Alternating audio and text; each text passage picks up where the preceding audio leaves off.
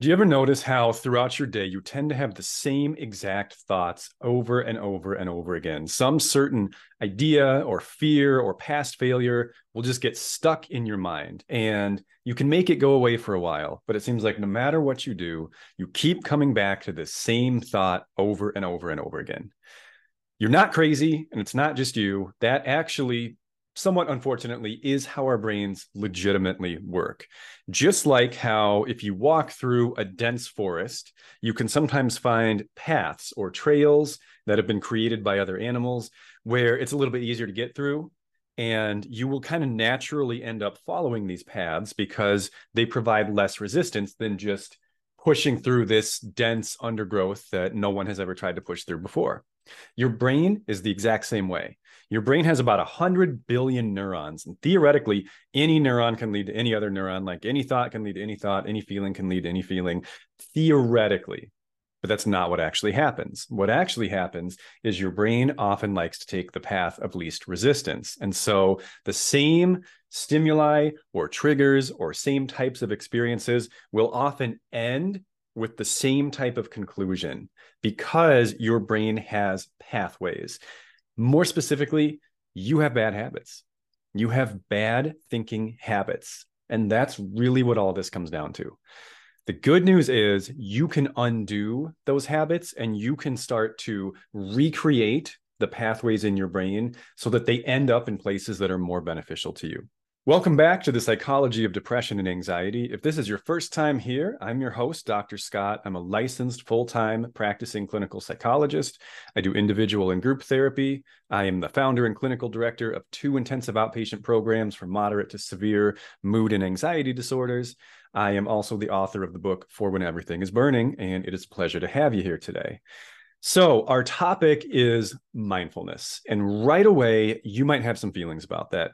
Mindfulness, I know, is kind of like a loaded word. And for a lot of people, honestly, including me in the past, at least, it brings up a lot of like new agey, spiritual or pseudo-spiritual ideas. It may be perceived as kind of an unscientific practice.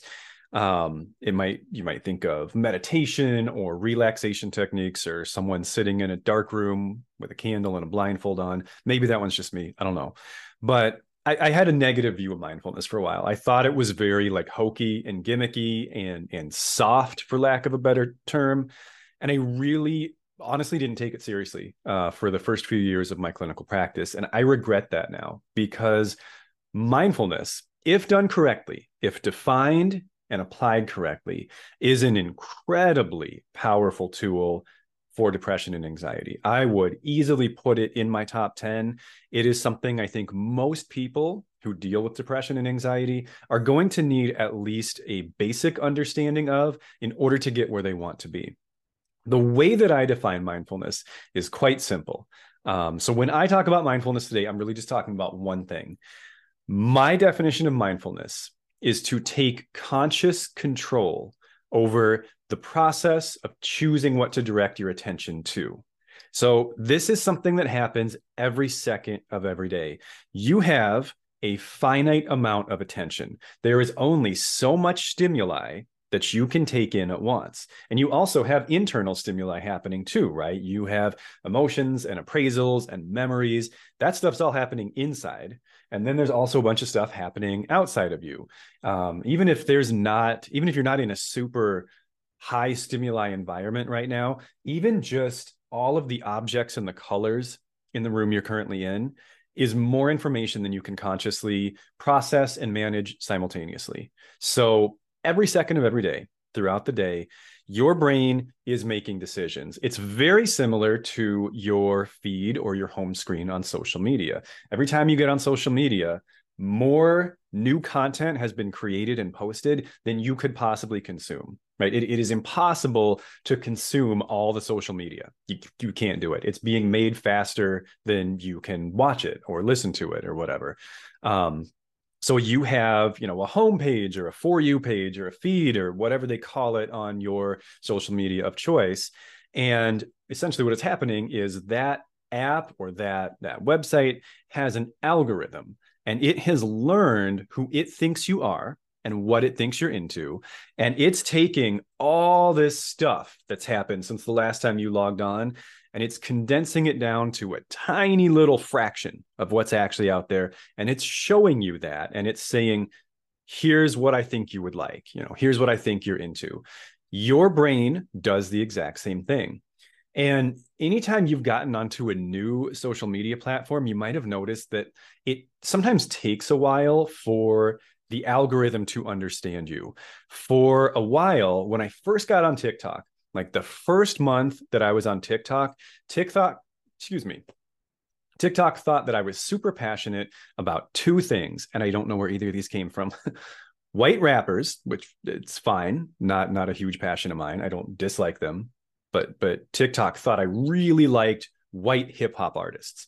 TikTok also thought that I really liked servals, which I didn't even know what they were before TikTok, and you might not know either. They're like these big, I think they're wild cats that some people have as pets. They kind of look like miniature jaguars, I guess. I don't know if I just accidentally watched one video or what, but my entire For You page on TikTok for like a month was white hip hop artists and servals, just alternating back and forth, neither of which are huge areas of interest to me. I somehow taught the algorithm that these are things that I'm passionate about. And so it kept showing me these. And so when I first got on TikTok, I'm like, man, TikTok is weird. Like, why this is such random content? I didn't totally understand what was happening yet. The same thing can happen with your brain. There's an incomprehensible amount of stuff out there, but your brain is only going to digest and present to your consciousness a very, very small fraction, like an incredibly small fraction of what's actually happening in your life. And what that fraction is that you consciously interpret and appraise basically determines your world, because those are the only parts of your life that you actually experience, this little microcosm of the world that your brain thinks is the stuff you want to pay attention to. And just like your social media algorithm, your brain makes these decisions primarily based on what have you directed your attention to in the past. Now, if you're someone who has a chronic mood or anxiety disorder, you can probably see where I'm going with this.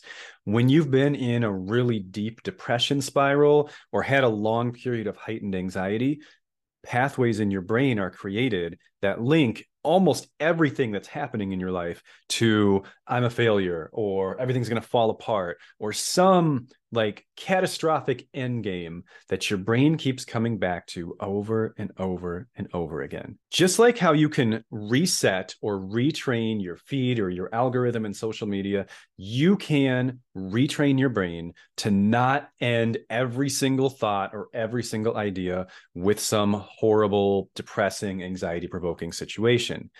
But it takes a lot of practice, and it takes conscious redirection of your attention. You have to notice that you're going down this pathway, intercept your attention, and send it somewhere else. In other words, you have to practice mindfulness.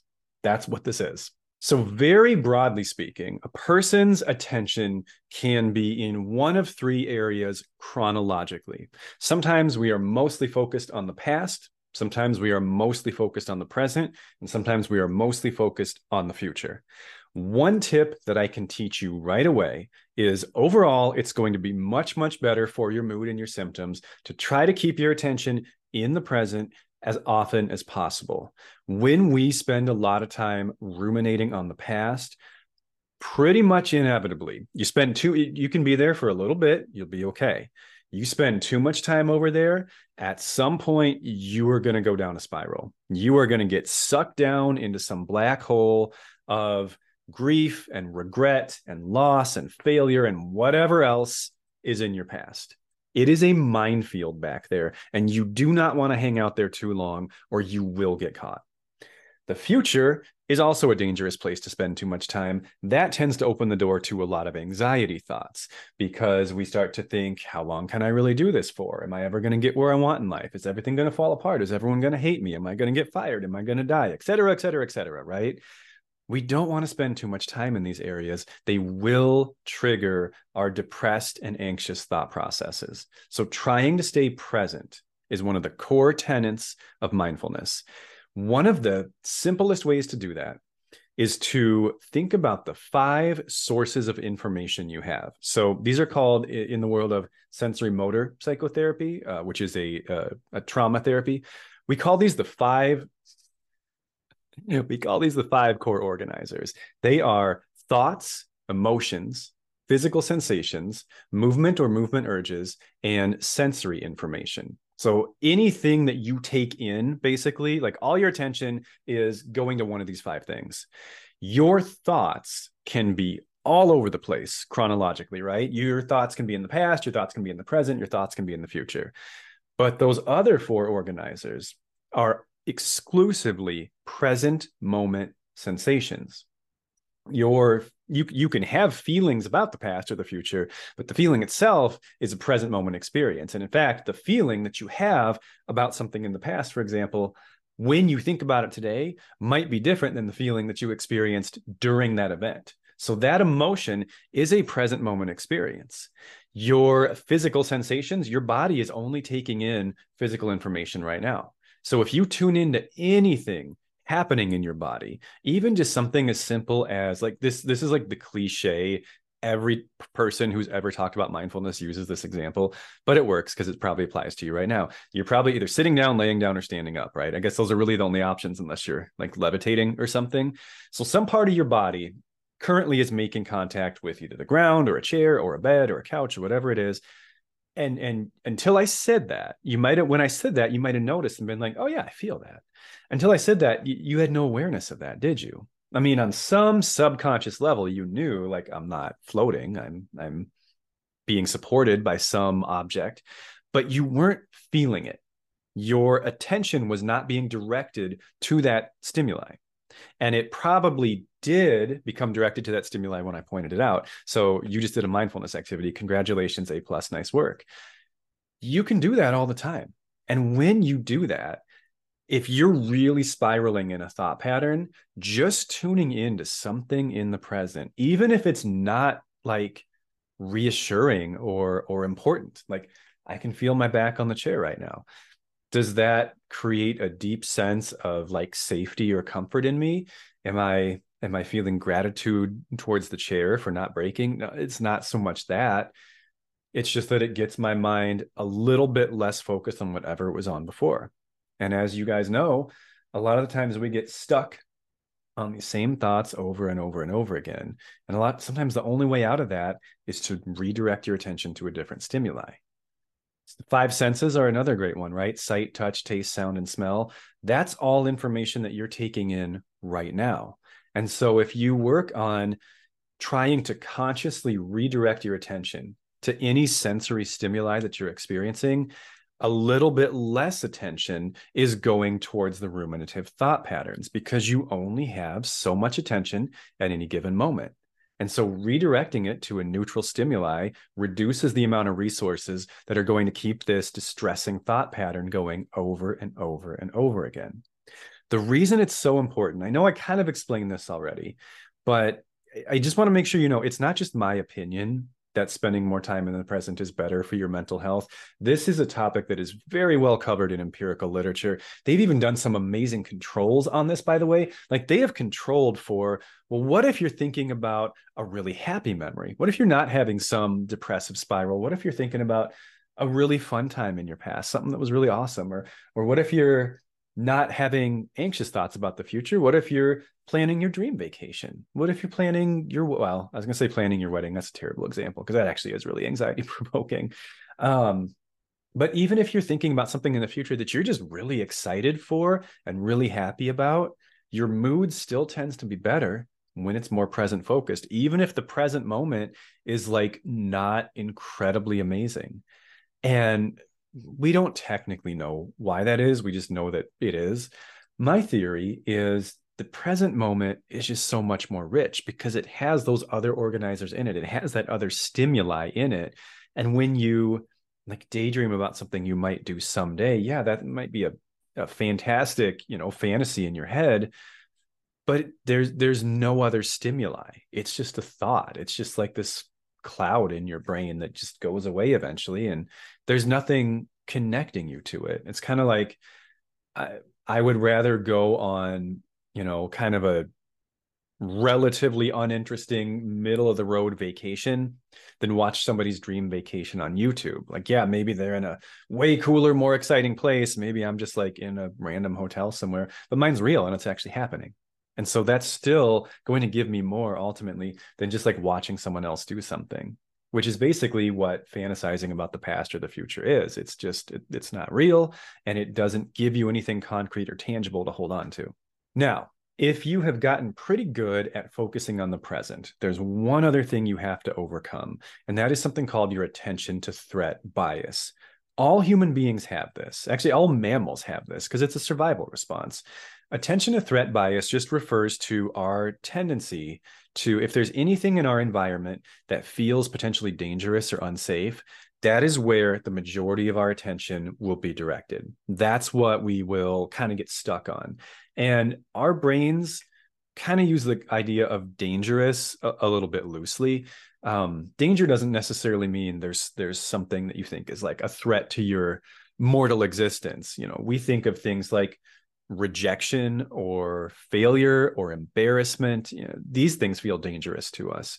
And so if there's anything happening around us that makes it feel like we might be about to experience an emotion like that, we will get locked on to that stimuli, and everything else around you kind of fades away. Imagine you're in the center of this series of dots, and every dot represents some kind of stimuli outside of you. Blue dots represent signs that you are safe, and red dots represent signs that you are unsafe. And there's all these dots scattered around you, and you can only see a narrow little window of these dots at any given time. If there's a cluster of 3 red dots over here, and everywhere else around you is 100 blue dots, and you lock on to those 3 red dots, and that's all you see, and that's what you focus on, you're going to feel completely unsafe in your environment, even though 98% of it tells you that you are safe. That's how perception works.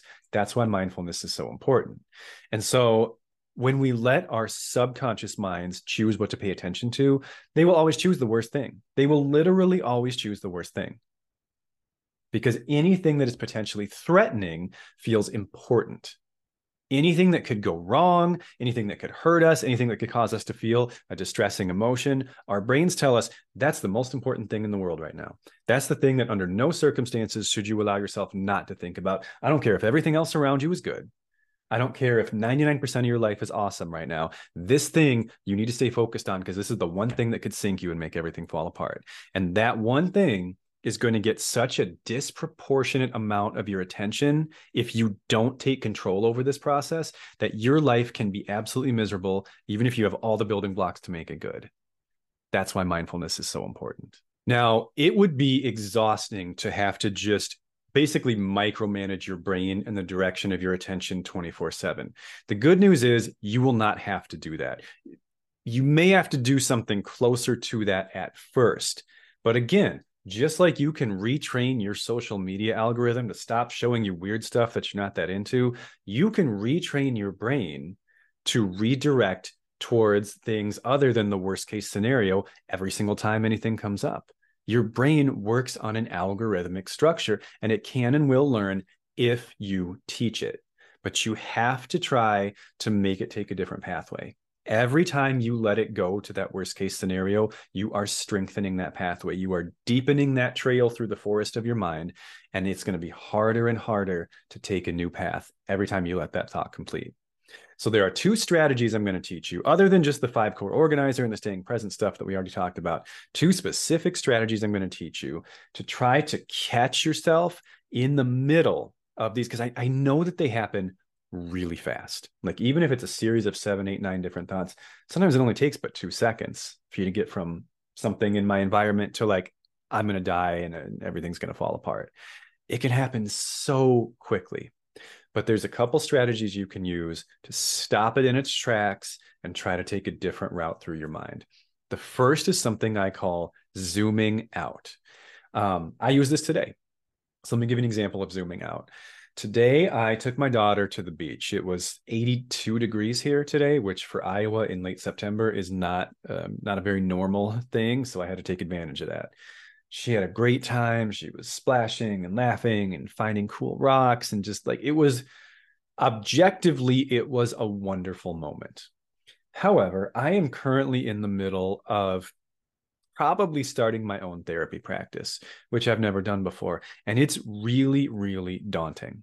And so, even though I'm someone who generally has a pretty high level of confidence in my abilities at this point in my life, it still freaks me out. It does. And there were so many times at the beach today when I'd just be watching her play and just smiling. And then my brain would go like, hey, I don't know why this is always my brain voice, by the way. I did this last time too. Hey man, you know you're going to lose all this, right? You can start your own practice. You don't know how to do that. It's all going to fall apart. And then you're not going to be able to go to the beach anymore because you're going to have to move back in with your parents or something. You're not going to have any money. And this moment right here, this beautiful moment that you're loving, this is the last beach day of the year. By next spring, you might be broke and unemployed. So enjoy this while it lasts, because this is the last time you're ever going to get to do this. That might sound ridiculous, but I bet to most of you it doesn't. Even if you haven't experienced that specific thought process, I bet you can see how I get from like, wow, this is just a really wonderful, special moment in my life, to like, everything's going to fall apart. And you know, I said all of that out loud so that you could hear it. In my head, that happens way faster because I don't actually have to say all of those words. It's like 2 or 3 seconds. And so often, I mean, that happened, I don't know, 100 times in like the 3 hours we were there. And so zooming out is a strategy that I use. I think I invented it. Maybe not. It doesn't matter. You know those scenes in movies where the scene will start and it's really zoomed in on something like a cup of coffee or something, right? And you don't even know, like, why is this cup of coffee important? And then it pans out and you see this is a diner and there's 2 people talking, right? And then it pans out again and you see this diner's full of people, and then it pans out again and it's like, oh, this is New York City. And like, it zooms out. And so at first you were laser focused on one little thing, and then eventually you see, okay, this is what the situation is right now. I have found, at least for me, and I've taught this to a lot of my therapy clients too, and they seem to think that this works for them. When you zoom out and sort of take a bird's eye view of what's actually happening in the moment for you, it tends to just like lock you back into the present for a while. So I basically, you know, at the beach, I'd imagine like my brain getting carried away by a drone and just seeing this scene of like this father and his daughter playing at the beach on a warm, you know, early fall day. And there's like nobody else there because it's September and no one goes to the beach in September in Iowa. And just seeing that whole picture, like from the sky, what it would look like. Every time I use that, it just snaps me back into the present. I don't know what it is about that technique, but it really just pulls me out of the rumination, pulls me out of the fatalistic, negative thought process, and just right back into the moment. So I use that one over and over and over again. And after probably 90 minutes or so, I noticed my brain wasn't going there as much. My brain wasn't trying to keep drawing my attention back to the failure thoughts, because I had taught it basically like, I'm not interested in this. So you know how I know you can do this on YouTube. You know, if you look through, if you like started to watch something and you realize like, oh, I don't really like this. If you go into your history and delete that, it won't use it in the algorithm, right? And you're basically telling it, I'm actually not into, like, this was a mistake. I shouldn't have been watching this. I'm not into that. Please don't show me more stuff like that. I actually kind of hated that. That's what I was teaching my brain in that moment. Like, no, I'm not into this. I don't need to be stressing about my future right now. I am into this moment. I am into being at the beach with my daughter. That's where I want you to be sending these resources. Please keep sending it here. And eventually it started to kind of figure it out. So that's how you use zooming out to redirect your attention and essentially hack your mental algorithm. The other strategy I want to teach you about today is what is called mindfulness questions. There's tons of these. You can Google them. I definitely did not make these up. Not the concept anyway, but I have 2 specific mindfulness questions that I find incredibly helpful to keep my attention focused on what matters most. And so a mindfulness question is basically just a question you ask yourself and then answer in your mind to try to gain control over what you're thinking about, essentially. The one I use the most often by far, and I also used it today on the beach, is what do I want to remember about this moment? So, you know how there's periods of time in your life that certain events, certain experiences, were like really good or really neat or really exciting, and you don't remember them very well. And sometimes even, it might even be something pretty recent and something that you think like that should have been really memorable, but you just have lots of big gaps. And maybe when you talk to, if it's something to do with other people, maybe you talk to people that were there and they remember stuff and you're like, I don't even remember that part of the experience. You can only remember things that you paid attention to. And so if you're in the middle of some really neat experience, and like me, you've got some, you know, nonstop stressful thought in the back of your mind, every time that thought comes to the forefront and demands the majority of your attention, you have missed a memory because you were not paying attention to that moment. And so your brain was unable to encode whatever was actually happening around you because your attention was directed inward to this negative thought. So when I ask myself and then answer, what do I want to remember most about this moment? That tends to get my attention back on the thing that matters most. I want to remember my daughter's smile with her wet, dripping hair framing her face. I don't need to remember that I was stressed. I'll figure it out. It's not that important. The other mindfulness question that I like, this one is more useful during higher stress or higher intensity situations. This one you can even use for trauma triggers as well. This one is to get at the attention to threat bias. Remember that your attention to threat bias will direct your attention to what feels most threatening. And that can feel like your entire world or your entire environment, even if it's a relatively small proportion of what's actually happening around you. If you ask and answer the question, are there any signs in this moment that everything is completely fine? And you can use this with regular life stressors too. This doesn't have to be trauma. Our brains will always search for the signs that something is not right. And it can always find something. Always. That's what's so frustrating about this. Your life is never going to be perfect. So as long as that thought pattern exists in your mind, as long as that thought pattern, what is the worst thing in my life right now? What is the biggest problem I'm facing? What is the most stressful thing in my environment? As long as that exists, it's going to be really hard for you to ever feel content because you're always going to find something. But what if that thing is relatively small?